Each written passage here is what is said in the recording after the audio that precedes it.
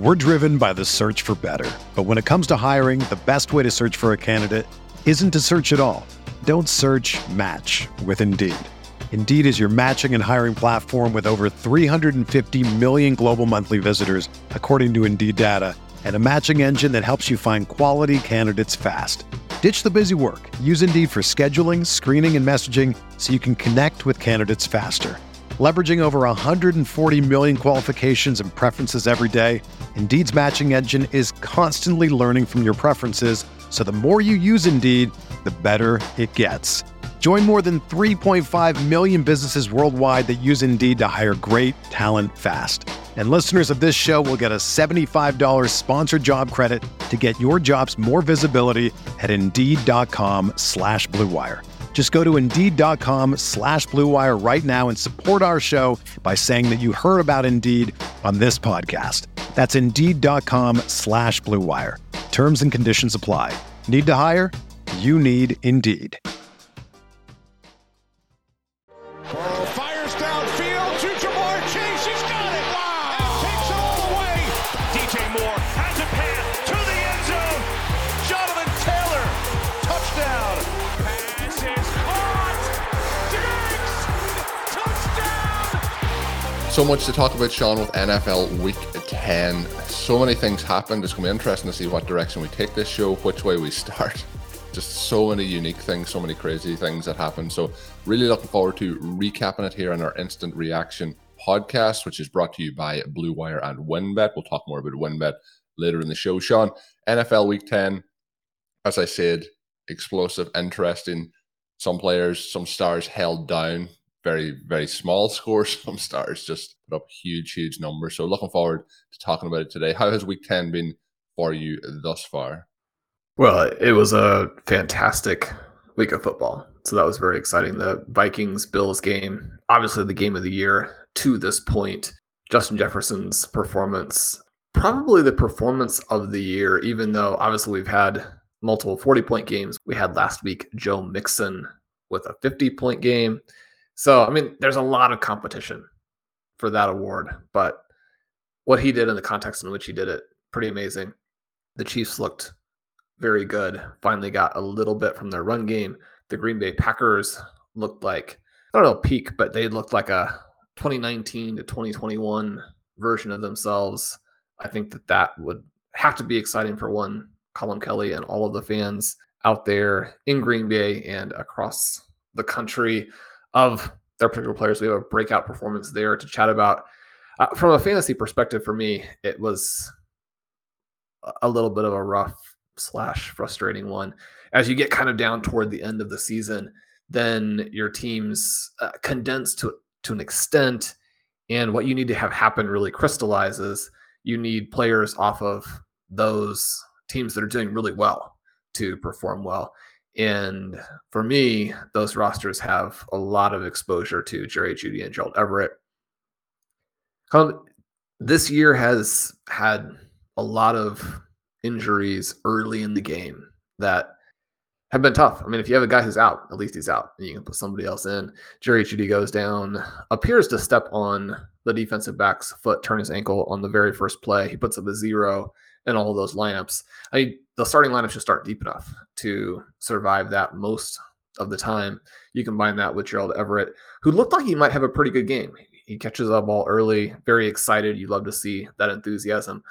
But at some point in there, enough of a groin pull that he plays very little in the second half and down the stretch. And I mean, they were obviously having to pass a lot and had no one to throw to. So he probably would have gotten targets. Obviously, you never know.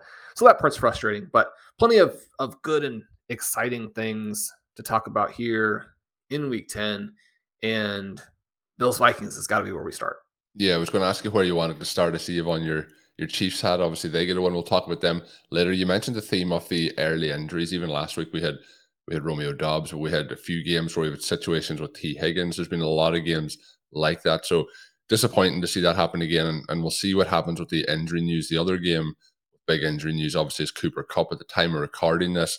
No certain news, but it didn't really look good. Doesn't sound good. So we'll see what happens there. And we'll see if we get to that game in today's show, or if it'll be on the next episode where we finish up the recap. But Sean, You mentioned Bills and Vikings. This was an incredible game. So finishes 33-30 to Minnesota, who are now 8-1. I've mentioned that I feel that they're a little bit of an overachieving team, a little bit of a paper tiger team, and I'm going to still feel that way. I think after this one, the Bills, in my opinion, really kind of did what they could to not win this game. They have Josh Allen, obviously, who's questionable coming in. He has 330 yards, 1 interception, or 2 interceptions, 1 touchdown. Both of those coming in the red zone, and that continues a theme based on last week. Up until last week, he had pretty much never turned the ball over in the red zone. Had 2 last week, and he has 2 this week, so that's 4 in 2 games. Obviously, there may be some of that is the elbow injury, but yeah, disappointing turnovers in both of these scenarios. One of those being the game sealer, the other one being a little bit earlier in the game. He's 84 yards rushing. Devin Singletary has 2 rushing touchdowns off 47 yards, 13 total carries for him. He leads the way in that backfield. Stephon Diggs, 128 yards and 12 receptions. Gabriel Davis has 9 targets, 6 receptions, 93 yards and 1 touchdown. So as you'll hear as I go through these numbers, everyone can got something in this game. Dalvin Cook, 119 rushing yards, 1 touchdown, with a massive 81-yard long on that, 14 rush attempts for him. But Justin Jefferson, Sean, is the story. You mentioned his performance. He has 16 targets, 10 receptions, 193 yards, 1 touchdown, one of those being a 46-yard reception. But when we look at it then, I've thought for a long time Kirk Cousins is propped up by Justin Jefferson, but Cousins, 357 yards, 1 touchdown, 2 interceptions. The 357 yards is going to look like a solid day. Everything that he did was pretty much done by Justin Jefferson. Some incredible plays. The amount of sub 50% completion plays that he did in this game was also incredible. He had 9 in this game. 9 of 10 of his receptions were less than 50% completion percentage expected by NFL Next Gen Stats. So pretty incredible performance, Sean. The big, massive reception that everyone's talking about comes with 1 minute and 50 seconds left in the fourth quarter. They are trailing at this point. It's a 4th and 18. My point here is defensive, like as amazing as that play is, I don't think he makes that play without the defensive back trying to tackle him, because the defensive back tries to make the interception rather than knock the ball down for an incompletion. We want to see the fantasy points though, so I'm happy with how it's played out, but I would have to imagine Bills fans are very disappointed in how that play went. But an amazing reception. I think I still put Odell Beckham's over it. Is it your greatest reception? I won't say of all time, but of the modern era. Yes, I mean, and it's interesting. Do we give an assist to the defensive back? An assist? I mean, it's like Odell Beckham's catch, but with a guy hanging all over him and batting away the ball. It's like an Odell Beckham's catch if you give him 2 extra hands. This is like a 3-handed Odell Beckham catch. He has 1 hand on the ball. No. The defensive back has this ball picked. Jefferson manages to pull it away at the top, Odell Beckham-esque, and then pull it away and hold it at the ground when it should have again been stripped. I mean, I've just never seen a catch like this. All of those one-handed catches that you see are, and there were multiple catches like that today. Cortland Sutton had an amazing catch as well, where he's fallen to the ground and catches with 1 hand. And Devontae Adams had a couple, but yeah, spectacular. I am kind of playing devil's advocate a bit. Stephon Diggs had a catch today where he just rises straight up, sticks his hand up and sticks it. Rondell Moore has a catch today where it's a deep pass down the sideline, the defensive back interfering with him all over him, carries him out of bounds, catches it one-handed left hand on the sideline. I mean, they were amazing catches all over the place. I haven't seen the Sutton one. I'm excited to see that as I eventually watch that game. That game didn't have a lot going for it other than Jerry Jeudy. And when he was injured on the first play, I was out. That was done for me. I mean, this Jefferson catch, and all of the next gen stuff is really, really cool. I'm in no way criticizing it. I don't necessarily buy that there were 9 sub 50% probability catches there, especially when you're throwing them to Justin Jefferson. I mean, any pass that Kirk Cousins throws is a bad pass. It's a lazy wobbler. And in this game, it's a lazy wobbler in like the half snow, half rain. You know, the fact that both teams move the ball just shows how many good players they have. It was also an interesting game in that Dalvin Cook looked awful. I mean, he looked completely washed up. And then he breaks this 81-yard touchdown run where he outruns the guys with the angle. And so it kind of emphasizes again how, I wouldn't say useless, but how watching the game, when we talk about all these kinds of things that we think the listeners may not have seen, because there is all kinds of context and nuance and just fun. If you didn't get a chance to see a certain play and someone else has, it's fun to chat with them. It's fun to listen to them talk about it, ideally.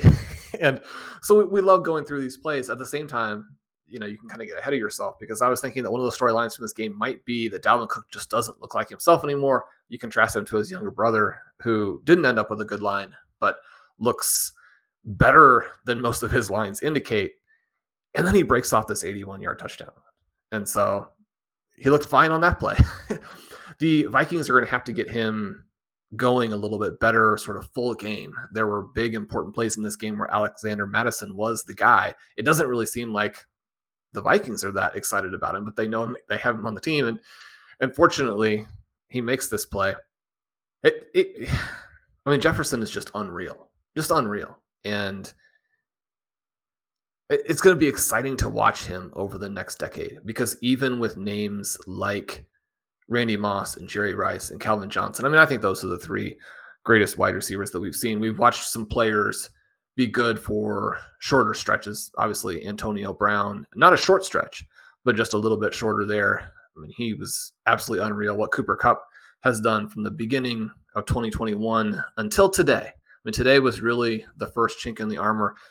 You get the backup QB, you get the injury, all of that. Just, I don't have a lot of exposure there, so that one doesn't hurt me as a fantasy player as much as some of these other injuries. But just, there are times when a context around a player shifts a little bit and knocks down his scoring level, and it helps you because you don't have a lot.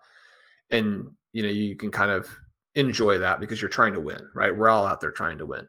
But you hate to see someone in the midst of a run like what Kupp is currently having get knocked out due to injury. It was an ugly kind of play, just from the perspective of bad luck kind of gets rolled up on that leg. It does seem like something that's going to be fairly serious there. So anyway, Justin Jefferson, though, all of these plays extraordinary. No one gets tackled inside the one as frequently as Jefferson either. That ends up with this incredible sequence at the end of the game where it's ruled a touchdown, overturned. The Vikings trying to sneak it a couple times. And one of the problems that you have with Kirk Cousins is that he also is not a good quarterback sneaker. He's not a big athletic guy. And so they fail a couple times. He's down at the 1-inch line. But the issue there, and you could see even before this happens, that the Bills are in trouble, because you have the real potential now for a safety. And then the Vikings will be not that far away necessarily from getting a field goal and winning the game. There were missed extra points that came into play all across the day on Sunday. Harrison Butker misses another extra point for the Chiefs, which is only frustrating if you're playing him in fantasy, especially when he doesn't get any field goals. But the Bears lose because they missed an extra point. The Vikings were in a situation where they had to go for it instead of kicking a field goal because they had missed an extra point. And then you get the play where the Vikings defense gets some penetration, but Josh Allen not able to hold the football, fumbles it, the Vikings recover. They go ahead. So this goes from the exultation of victory to the demoralization of defeat. And yet it wasn't defeat, because the Vikings then go out and play absolutely no defense. If there had ever been a defense played in the entire history of the NFL, and we talk about, prevent defenses usually are used to get criticized and be a punchline every week from reality football fans, fantasy football fans, what have you. Now that all the teams are playing some version of the prevent, you're like, maybe defenses could be a little more aggressive. Let us throw some passes over the top. But what the Vikings did after they got that lead was extraordinary, because their defense was so bad, they almost allowed the Bills to go down and actually score a touchdown. So that then gets you into the extra stanza where the Vikings are able to score. The Bills throw that game-ending interception. The earlier interception in the end zone was kind of interesting, because that's a play where the Bills could have kicked a field goal to go up 13, which going from 10 to 13, not as big a deal at that point in the game. But what it does allow you to do would be to take it from a touchdown and a field goal tying to needing the two touchdowns. Now, when you get down ahead by 13, the fear that you have, and this is something that vaguely played out in the Bears game, although not exactly, is that a team will go down and actually will score, stop you and score, because now they have it very clear what they have to do. And a lot of times when the objectives become clearer, then you line up with that in terms of what you're calling, and then the number of plays that you run, the going forward on fourth down, all of those types of things. And so you're thinking, well, we want to get up by 17, end the game right here. The other thing you can do, though, is that it puts you in a situation where you go up by 13.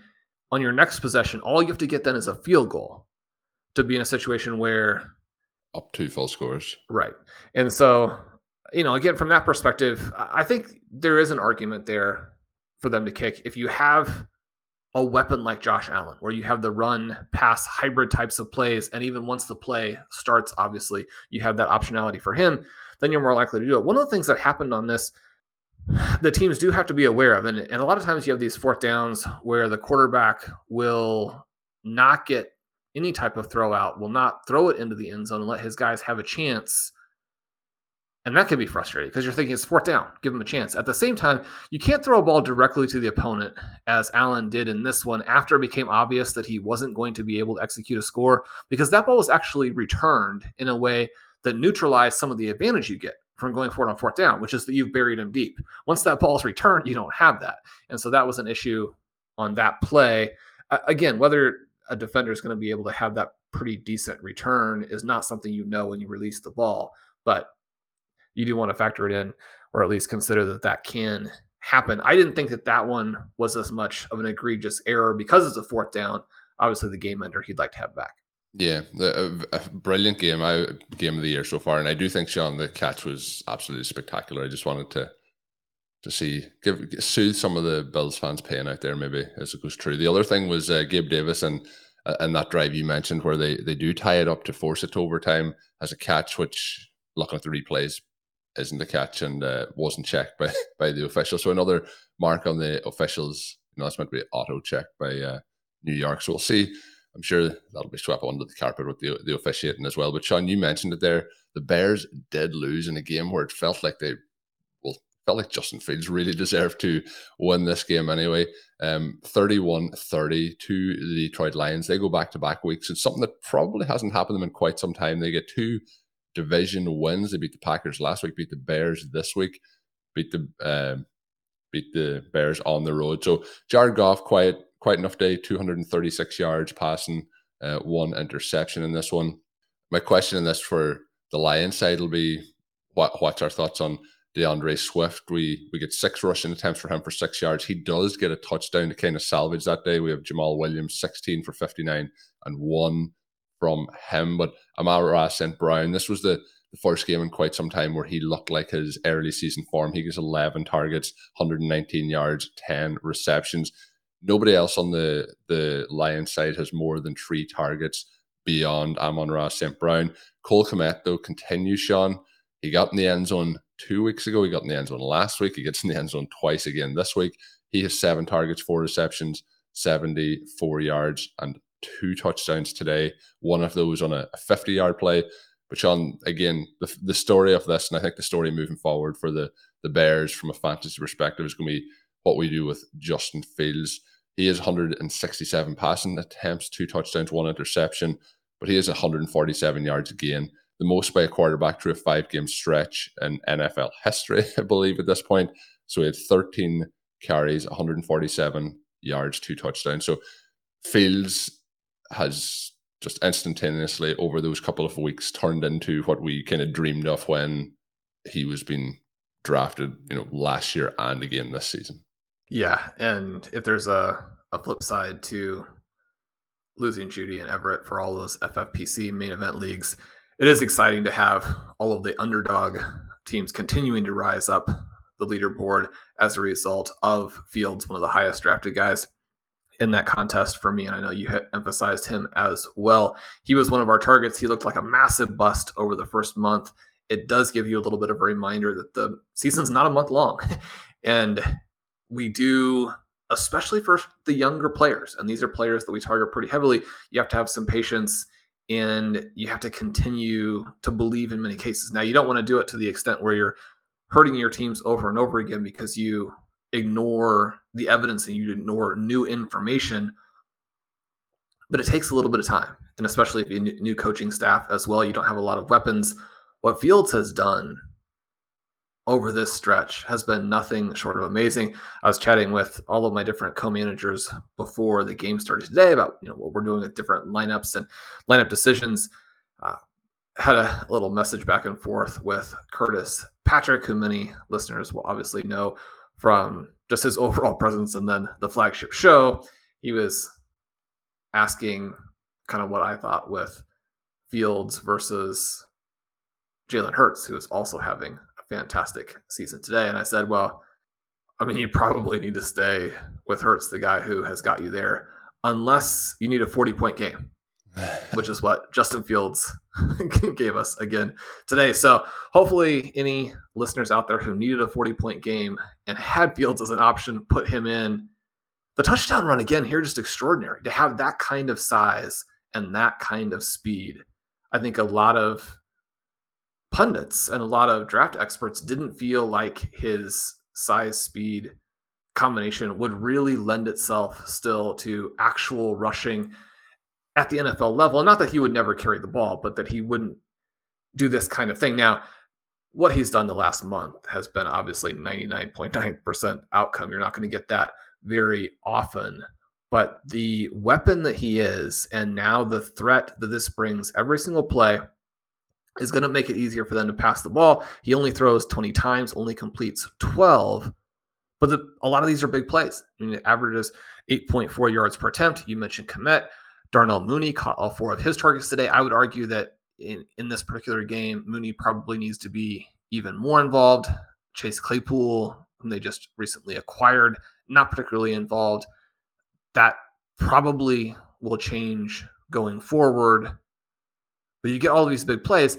The flip side of that, and the thing that any skeptics are still going to point to, is that when they appeared to have this game won, he did get out of the pocket, overthrow Kmet by a pretty decent margin, a little bit of a miscommunication, possibly. You get an interception, and that interception completely changes the game. It's a pick six by his former college teammate and extremely high pick, top 5 pick in the NFL draft by the Detroit Lions a couple of years ago, Jeff Okudah, who takes it back. And then a handful of plays later is when we get the 67-yard touchdown run from Fields. So he immediately answers the interception, which is cool. I mean, a lot of people would prefer to see the answer through the air because the running, it was a spectacular like 10-minute spell for him in 2 different ways. Yeah, well, in this play, he just beats everybody. He had some plays today where he also did the Michael Vick, where, and Ben and I have been talking about this on Stealing Bananas. He's a kind of a combination of Vick and Lamar Jackson, which obviously is a pretty high praise. But the reverse field types of runs that he had in this game, where he either bought time or he ends up then, running for the first time. I mean, he had a 67-yard touchdown run and 80 additional rushing yards. It's absolutely insane. Then they missed the extra point. Somehow the Lions are able to capitalize on this. The Lions score 31 points. And this is the kind of thing that happens when you trade away all of your best defensive players and you're flagrantly tanking the season. Because as you mentioned, I mean, Jared Goff didn't look very good. The running game was awful. You have Jamal Williams averaging under 4 yards a carry. You have Justin Jackson averaging under 4 yards a carry. You mentioned Swift gets 6 carries for 6 yards. Now, in some ways, that doesn't give you, again, any of the nuance, because he has a 9-yard touchdown run where you see the jets, you see the explosion. He's able to slice through and score pretty easily.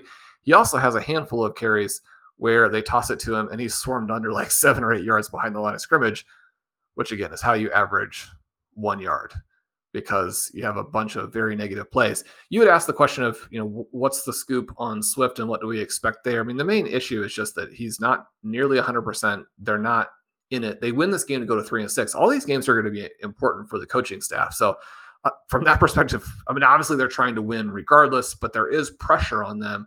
And yet where he is health-wise, he's not going to be used a ton.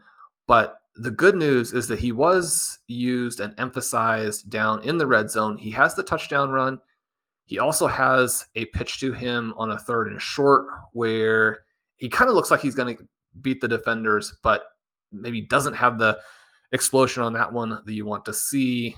He goes up, tries to lunge for the end zone, kind of at the sideline. The defenders grab him and kind of carry him out of bounds at the 1, and then the Lions actually go for it and do score on that play. He also has a target in the red zone where if the ball isn't wildly underthrown, maybe he scores a touchdown on that. So he was very involved in there. He could have had multiple touchdowns pretty easily, but when you finish a game with 12 yards, then your fantasy managers have to be very concerned about your playability in the short term.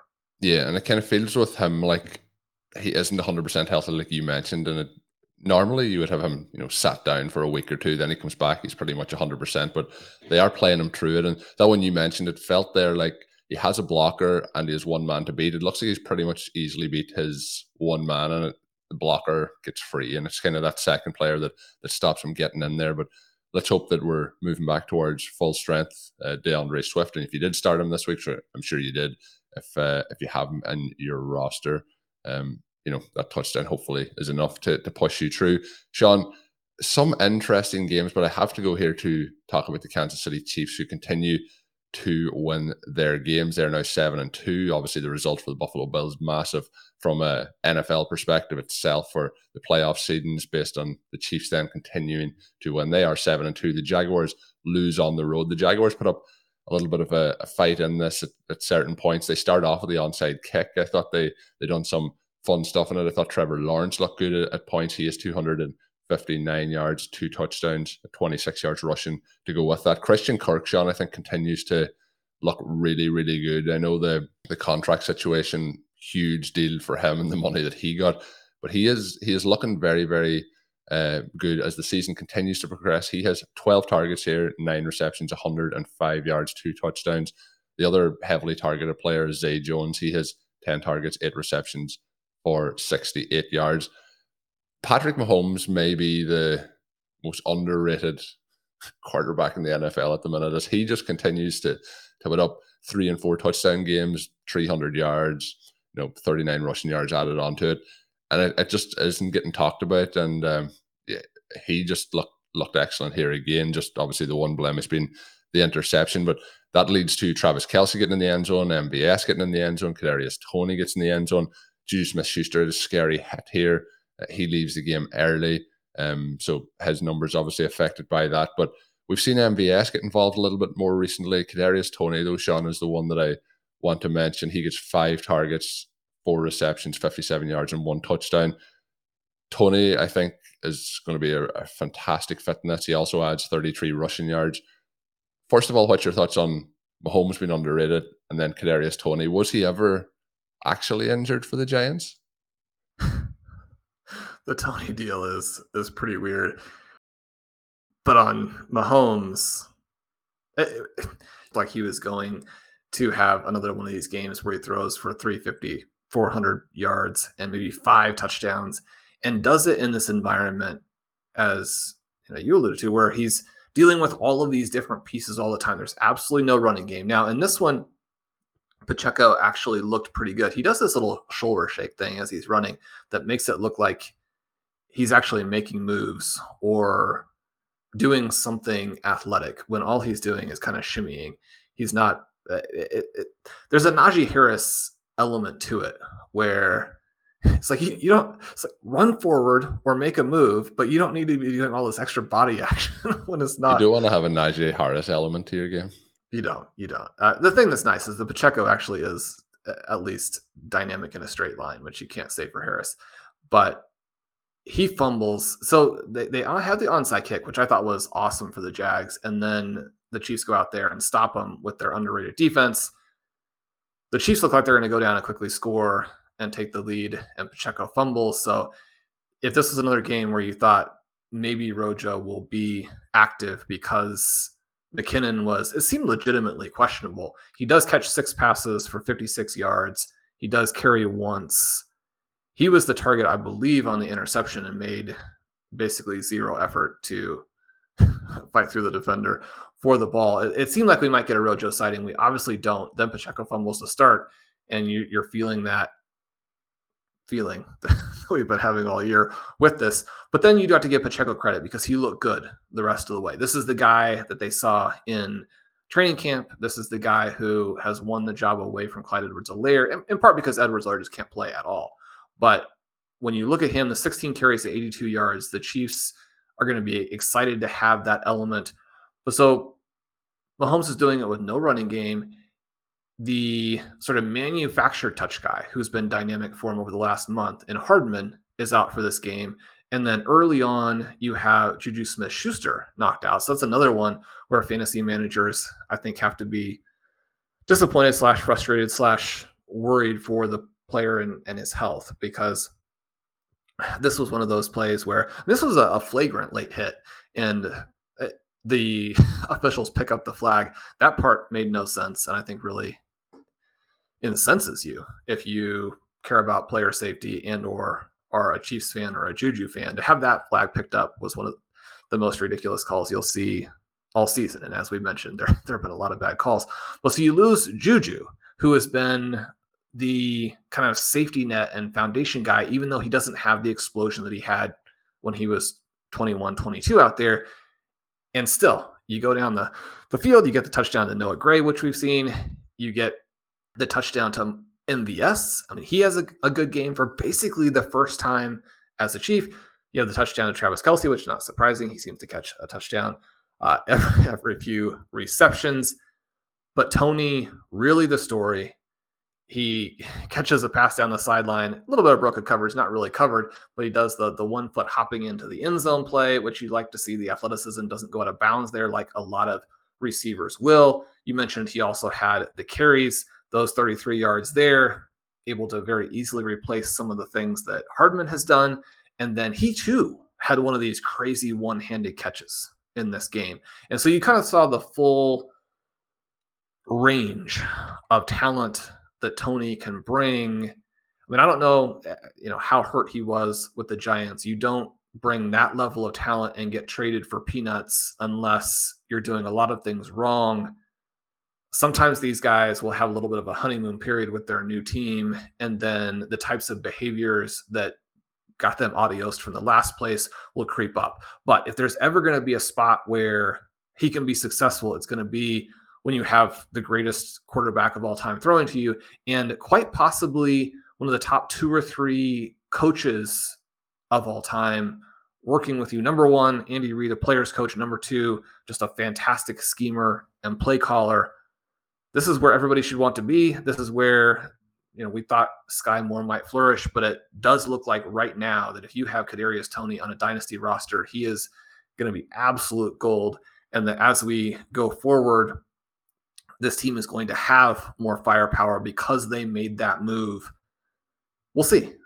But I mean, he looked fantastic today and almost certainly has a very limited number of plays that he's still working with.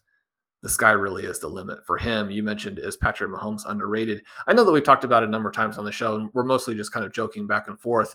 But when you're looking at someone's career 30 years from now, or you're kind of summing up his career 10 or 15 years from now, when you're going through the different awards, the fact that Mahomes was robbed of some MVPs that he really deserved to win, and that matters, right? Because when you're going to be counting up against someone like a Tom Brady, all of those things are going to be, well, this is Mahomes' column, this is Brady's column. You're going to have to go and win some Super Bowls. You're going to have to continue to do all those stuff with the gaudy statistics. Mahomes on pace to blow everybody away in just so many statistical categories. But yeah, I mean, the fact that he wasn't recognized as the best player in football the last couple of years, I thought was wrong. But again, so many good players out there. And one of them, Aaron Rodgers, column today, he looked like himself. They get behind and they come back. They still do this kind of weird thing where they run the ball incessantly. But Christian Watson, the guy who is the freak athlete that they wanted to use to replace Devontae Adams, at least some of that element, they appear to have gotten. I don't know if a diamond in the rough is really the right term for it, because Romeo Doubs has just simply been good right from the get-go. But today, as you look at the Packers and you look forward, you could even think they might have gotten 2 maybe borderline stars. If you look forward, say 2 years, is Rodgers still going to be part of it at that point? We don't know, but it was kind of a crazy day along those lines where Monty Fon, who is one of the best FFPC players in the world, plays all the different formats, has written some cool articles for us on numerous occasions. He and I have a dynasty league in the RV Triflex format over there with the FFPC. Anybody who's thinking about that, make sure you grab an orphan and sign up for some startups next year. You will love it. It's just the perfect format. We have been in some trade negotiations with a listener to the shows, subscriber to RotoViz, an excellent FFPC player who I've had the great pleasure of co-managing a main event team with this year. And we've just been talking about, how we can make both teams work. And we were looking at this move to potentially trade away Gabe Davis and David Montgomery, get back Ramondre Stevenson and a potential wide receiver. We had to find a guy who was sort of low enough down to make that work. And the player who fit before today was Christian Watson, who obviously someone drafted at the end of first rounds and rookie drafts, but prior to today's game had certainly lost a ton of that value. I think that you could make a strong argument that he would be down below Romeo Doubs, a strong argument that if you did your rookie draft again before today's game, that he would fall out of the entire second round as well, already trending very heavily in the bust direction. But Colin, Christian Watson absolutely changed the narrative on himself today. 4 receptions, 3 touchdowns. And frankly, if he doesn't kind of quit on a route where he doesn't think the ball is going to be thrown to him, he had a 58-yard touchdown sitting in his lap, which would have been lost the ball, yeah. So, how fired up are you guys as Green Bay Packers fans today? People will know. Well, I think I even said it on last week's show that that was the season was done. I had put a fork in the season, and it's like the Sopranos or The Godfather. Once I thought I was out, they've kind of dragged me back in. This was the most fun I've had watching a Packers game all season, and most of that is because you're seeing the young players get an opportunity. You mentioned them rushing the ball an excessive amount. They do rush it here 39 times, one of those being the kneel downs and at the end. But the Packers' problem for quite a part of the season was they weren't rushing it enough. So this is probably a swing in the opposite direction. But Aaron Jones has 24 attempts in this, 138 yards, 1 touchdown. Dillon has 13 attempts for 65 yards. This game was interesting in the first half. It was pretty much, I think Rodgers maybe had 6 pass attempts at halftime. They were really focusing on the run game. Then in the start of the second half, in the third quarter, the Cowboys put up 2 unanswered touchdowns. That leads to a situation where there's a 14-point lead in the fourth quarter, and the Packers then come back and match it up through Christian Watson to tie it, to put it to overtime for the Packers to win. But you mentioned that pass to the kind of corner of the end zone that he kind of looks back, loses the ball, and that might just be something as a rookie. He has the one thing everyone said about Christian Watson is how raw he is coming in. But this here was spectacular, and he really showed off his full range of athleticism on those plays, pretty much on the ball, just running away from the defender. So, we talk about Aaron Rodgers sometimes and, rookie receivers and how that comes on, but this might be a one game. And then when we look back, in 6 weeks, we might be saying, well, that was the highlight of the season. But, if we get him in a stretch here with Dobbs, unfortunately going to miss some games, and we can maybe have a few wins and get the two of them back together. If not this season, it is exciting to have those young wide receivers showing those flashes of huge potential. This was spectacular to see Watson do this today. A quiet day as well for Lazard. But Sean, I have to say, Aaron Rodgers, we've seen competitive spirit again from, maybe you picked up on something last week, Sean, when I told you he was out there competing. We see him lay blocks. We see him, there was one time where they go for it on third down and it's a pass play that's called and they don't get it, and he's going to the sideline furious and he's shouting to Matt LaFleur, run the effing ball. So, he wants to get these wins, but yeah, I thought it was fun.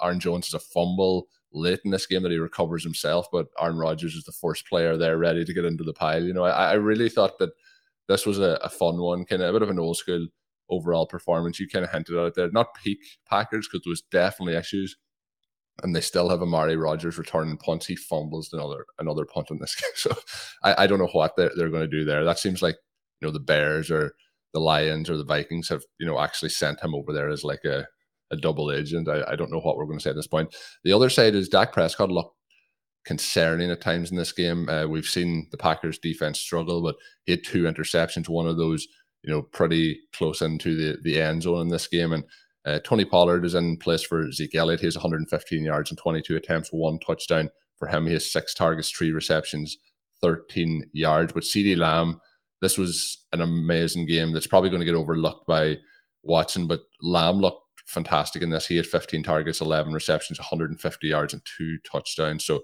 shout out to CD, who, there was a lot of concerns at the start of the season. I think we'll still have concerns moving forward at times, but he's starting to put it together a little bit more than we had seen previously. Yeah, and I think that one of the positives for Lamb here is just how easy he made all of this look. To come in 15 targets, to go for 150 yards, to score 2 touchdowns, and have it almost be blasé. I mean, that's the sign in many cases of a dominant receiver, because again, it shouldn't be that easy. And especially within the context of this overall game where, as you mentioned, Dak Prescott was awful. Throws 46 times, doesn't even get the 270 yards, averages less than 6 yards per attempt, throws 2 picks, takes a couple sacks. From a fantasy perspective, he was fine. And from a fantasy perspective, you really got what you're looking for out of this entire Dallas offense, because Tony Pollard goes for 115 and a score. You get all those points for Lamb. You get Dalton Schultz more involved today with the 8 targets, catches 6 for 54 and a touchdown. So all of the principals score their fantasy points, and yet this offense didn't look the way that it needs to look. Prescott just has to be better. And there have been a lot of different occasions this season where that's been the case. It was the case in week 1 and had me very concerned about Lamb. He's obviously been able to rally off of that, even with the backup quarterback and the very conservative game plans for a big chunk of the season. This team is going to score. They're going to put up the fantasy points, but to be where they want to be, and this is a big loss for them. They fall to 6-3. They're falling off the pace of not just the Eagles, but the Giants. A winnable game like this, you have to win. You have to play better on defense, but the offense, I think, has to do their part of it and carry you. Prescott just hasn't looked right. I don't know that he's completely healthy, but also I don't think that he is the star type of player that they would like. And that's not necessarily fair to ask. There are only going to be a handful of players in any course of time in the NFL who are at the Mahomes level, who are at the Josh Allen level. He's not really there. And they're going to need the rest of the guys to carry him in this game. You could argue that they did, but you have a lot of these additional targets to players that aren't particularly helping you. And a second guy probably needs to step up. Michael Gallup, the 7 targets, he only gets 35 yards in this game. You can definitely understand why they would be one of the teams interested in Odell Beckham. We're driven by the search for better. But when it comes to hiring, the best way to search for a candidate isn't to search at all. Don't search, match with Indeed. Indeed is your matching and hiring platform with over 350 million global monthly visitors, according to Indeed data, and a matching engine that helps you find quality candidates fast. Ditch the busy work. Use Indeed for scheduling, screening, and messaging so you can connect with candidates faster. Leveraging over 140 million qualifications and preferences every day, Indeed's matching engine is constantly learning from your preferences, so the more you use Indeed, the better it gets. Join more than 3.5 million businesses worldwide that use Indeed to hire great talent fast. And listeners of this show will get a $75 sponsored job credit to get your jobs more visibility at Indeed.com/Blue Wire. Just go to Indeed.com/Blue Wire right now and support our show by saying that you heard about Indeed on this podcast. That's Indeed.com/Blue Wire. Terms and conditions apply. Need to hire? You need Indeed. Another day is here, and you're ready for it. What to wear? Check. Breakfast, lunch, and dinner? Check. Planning for what's next and how to save for it? That's where Bank of America can help. For your financial to-dos, Bank of America has experts ready to help get you closer to your goals. Get started at one of our local financial centers or 24/7 in our mobile banking app. Find a location near you at bankofamerica.com/talktous. What would you like the power to do? Mobile banking requires downloading the app and is only available for select devices. Message and data rates may apply. Bank of America NA, member FDIC. Sean, it's time for the WynnBET Rapid Fire segment of the week. We're going to go through a couple of games. I have a few key questions that we're going to pick out after it. But you can sign up to WynnBET today and receive a special sports offer. Bet $100, win $100. Download the WynnBET app now or visit wynnbet.com to start winning. Sean, kicking this segment off with the game. Obviously, we talked about Cooper Kupp's injury. That is very unfortunate. We'll see what the news comes from with that. But the Rams played the Cardinals in kind of the backup QB bowl, I guess we'll call it. We had John Walford facing off against Colt McCoy. Colt McCoy coming out the better of the two overall. Stat lines very, very similar for both. 238 yards for Colt McCoy, 1 touchdown. John Walford with 212, 1 touchdown, 1 interception.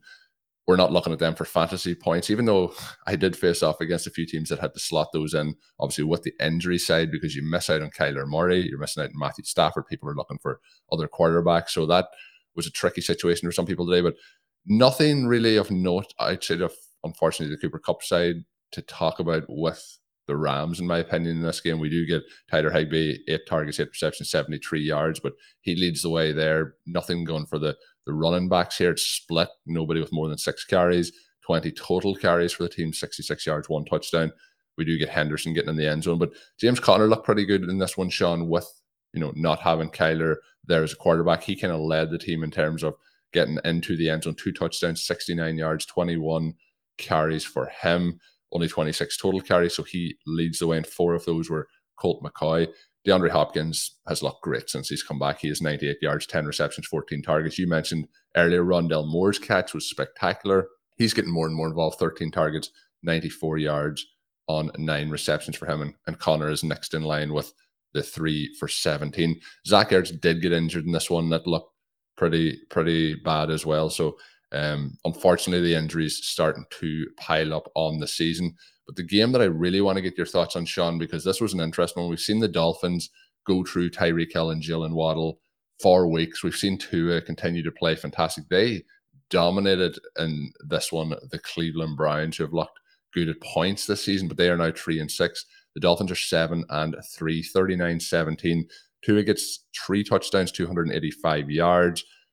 The big question, though, not the big question, my big takeaway is going to be around the running backs. We have Jalen Waddle, 5 targets, 4 receptions, 66. We have Tyreek Hill, 6 targets, 5 receptions, and 44, and 1 touchdown for him. So we're not getting the wide receivers involved this week, but they have been on the brink of getting some big rush plays over the last month or so. Obviously, they trade for Jeff Wilson Jr., a lot of change in the backfield. So it looks like, make that trade, Mostert should have a share of the backfield, as he was working towards that to be kind of the lead guy here. But 17 rush attempts for Jeff Wilson Jr., 119 yards, 1 touchdown. He has a long of 20. We have Mostert, though, looking explosive too, with a long of 24. The 8 carries, 65 yards, 1 touchdown for him there as well. And both of them used in the passing game. 4 targets for Mostert, 5 targets for Wilson, 2 receptions for Mostert, or 4 receptions for Mostert, 2 receptions for Wilson. So both been heavily featured in this game in different ways. What was your thoughts overall on the running backs here leading the way, and who is the guy? We obviously have a lot of Mostert exposure. If you could make the decision today to pick one of them rest of season, who is that running back that you would still prefer? Would it be Mostert or would it be Jeff Wilson? Well, you would definitely want to have Wilson, right? He's looked unbelievable since coming over from the 49ers. Doubles Mostert up in carries today. One of the things here is just that they didn't necessarily need Mostert late. He breaks off the long touchdown run early and is giving you those things that you want. Even in a situation here where he's massively upstaged by Jeff Wilson, he has a big game from a fantasy perspective with that touchdown run and with the 4 catches. In games where he's going to catch 4 passes, it's going to be very difficult for him not to come through for you. I mean, you'd love to get that entire workload and be putting up some 30-point games. That would really carry you the way some of our receiver RB picks carried fantasy managers in the fantasy playoffs last year. Obviously, very possible still that Jeff Wilson gets hurt, very possible that Raheem Mostert gets hurt. And in that case, you would assume that the remaining player Not that they'll get every touch, because I don't think they even really want either of those guys to touch the ball quite that often, but they will get a lot. The thing that I think will be difficult here is to maintain the receiving volume for both players. This is a weird one where Waddle and Hill combined for only 11 targets. That has been a pretty unusual in the season. You look at this game and the two running backs combined for 25 carries, and you're thinking, well, that's not good if you're specifically running everything in terms of your own fantasy plan through either Waddle or for Hill. You find out that Tua still threw 32 passes and 3 touchdowns, and you think, oh, we're fine. But it was not concentrated at all today. Again, I don't think that's a problem for them. I don't think it's a problem for fantasy managers. You're going to have some games like this. What they were doing is not something that you're going to get all 17 games at any point in time. I think you have to be pretty excited that they just absolutely eviscerated what I think is an underrated Cleveland Browns team, although they've had some games like this where they flat out look bad. The Browns obviously came in and said, we're not going to let Waddle and Hill beat us like they've beaten everybody else. I mean, you can scheme to stop those guys and at least force them to do the secondary approach. What we found out today, and what I think is not surprising based on what the Dolphins have done all season, is that their backup plan is very good. Their plan B, better than almost all teams' plan A. What they're doing right now is a little bit like what we might have expected the 49ers to do. The commentary team for the Sunday night game pointing out how many all-pro teams, different starters on the 49ers offense have made. You look at a team with a Christian McCaffrey, a Deebo Samuel, and a George Kittle, and then you add the person who was actually the most dynamic in this game tonight in terms of Brandon Ayuk. You add in an elite backup running back in Elijah Mitchell, who outperformed McCaffrey in many ways in the game tonight, and you're thinking that they're going to score at will. But even if you had enthusiasm for Waddle and Hill coming into the season as we did, even if you had enthusiasm for Raheem Mostert, and one of the reasons why we can kind of handle this performance here and even handle the Jeff Wilson thing, Zachary Kruger was messaging me throughout the day because one of our FFPC best ball teams that is a Lamar Jackson, Kyler Murray team, and mildly frustrating thing today is that I have quite a few of those teams. It doesn't help you if Kyler Murray is out during Lamar Jackson's bye, but in part because we have Jeff Wilson to go with Deontay Foreman, it looks like that team is going to be the highest scoring team of the week and extend its first place lead even with 0 QB points. So there were some fun silver linings today, but even with all of that Miami Dolphins enthusiasm, and obviously Wilson not a part of the team until recently, it still would be very easy, if not expected, for them to have more games like what we saw from the 49ers tonight, and for the 49ers to be playing a little bit more like the Dolphins. It's been exactly the other direction. The Dolphins look very, very, very good. And even though defense hasn't necessarily been their strength this year, they took Amari Cooper completely out of this game. We've been giving Amari Cooper credit for outperforming what we thought he was going to do. Today's game, a little bit more back in the direction of the type of performance, not that we expected to see every week, but thought maybe would have a little bit more often this season. He's been a tricky player to play because his games have been either very impressive or more or less complete duds like this one was. The Dolphins also able to not eliminate, but limit Nick Chubb. When you see him with 11 carries for 63 yards and Kareem Hunt with 6 carries for 9 yards, this is one of those situations where there was a point in time in this game before it got too out of hand where Kareem Hunt is hurting them. I think that from the Browns' perspective, you want to get those Chubb carries in first, and then if you need to use Hunt late because you've sort of used up Chubb, you can do that. Some listeners are going to say, well, I mean, then you have Hunt in for the high leverage plays, but this game gets out of hand in part because Nick Chubb's just simply not used enough. You've got to use him to keep the game close, or those high leverage plays never happen. Yeah, and I do think that, the Dolphins, you were kind of touching on it there, but we talked about the Bills, we talked about the Chiefs. They are now 7-3. They really look to be on a trajectory here where I think it's probably a couple of years early. Listeners to the show may know I'm an Arsenal fan in soccer. They're arriving here a couple of years early in terms of their challenge for some championships here, hopefully. But the Dolphins feel like they might have thought this was a another couple of years down the line. But they make the move for Hill. They make that move at the deadline, which could turn out to be a game changer in the long run, getting Jeff Wilson in there, who just looks fantastic. And you mentioned the defensive side. I was really pleased with them in this game to see they did go in the opposite direction. So it's not just a case of they only will win through the air, but we also know what they can do. It was also a game where, at one point here in the third quarter, they are well and truly in, multiple touchdown lead territory. So not one that they really needed to force to the wide receivers. And also interesting that Tua still gets there without having to push it to those guys. So they're looking pretty complete at the moment. The Dolphins, a real fun watch at this point in time. But Sean, that's going to do it for the recap show today. But what I want to mention before we finish up is I often joke that I record this show very early for the recap show. I had a technical issue, we'll call it. My alarm didn't go off today. So Sean is the MVP of the week here as we were recording this very late his time. So thanks to, I'm sure the listeners will be very appreciative that Sean has stayed up to do this extra late. But that is going to wrap up the starting portion here, basically, of our Week 10 recap show, as we will cover the rest of the games when we do get to it. Sean teased Sunday Night Football a few times. We'll talk about that on the Tuesday recap show, so make sure you are subscribed to the RotoViz Overtime podcast feed to get that as soon as it comes out. Hopefully, whatever you need on Monday Night Football to get you over the line, to get those wins in Week 10 will happen. Today's show was brought to you by Blue Wire and WynnBET. My name is Colin Kelly. You can follow me on Twitter at Overtime Ireland. My co-host, as always, is Sean Siegel. But until we are back on Tuesday, have a good one. Thank you for listening to Overtime on RotoViz Radio. Please rate and review the RotoViz Radio podcast on iTunes or your favorite podcast app. You can contact us via email at rotovizradio@gmail.com. Follow us on Twitter at RotoViz Radio. And remember, you can always support the pod by subscribing to RotoViz with a discount through the RotoViz Radio homepage, rotoviz.com/podcast.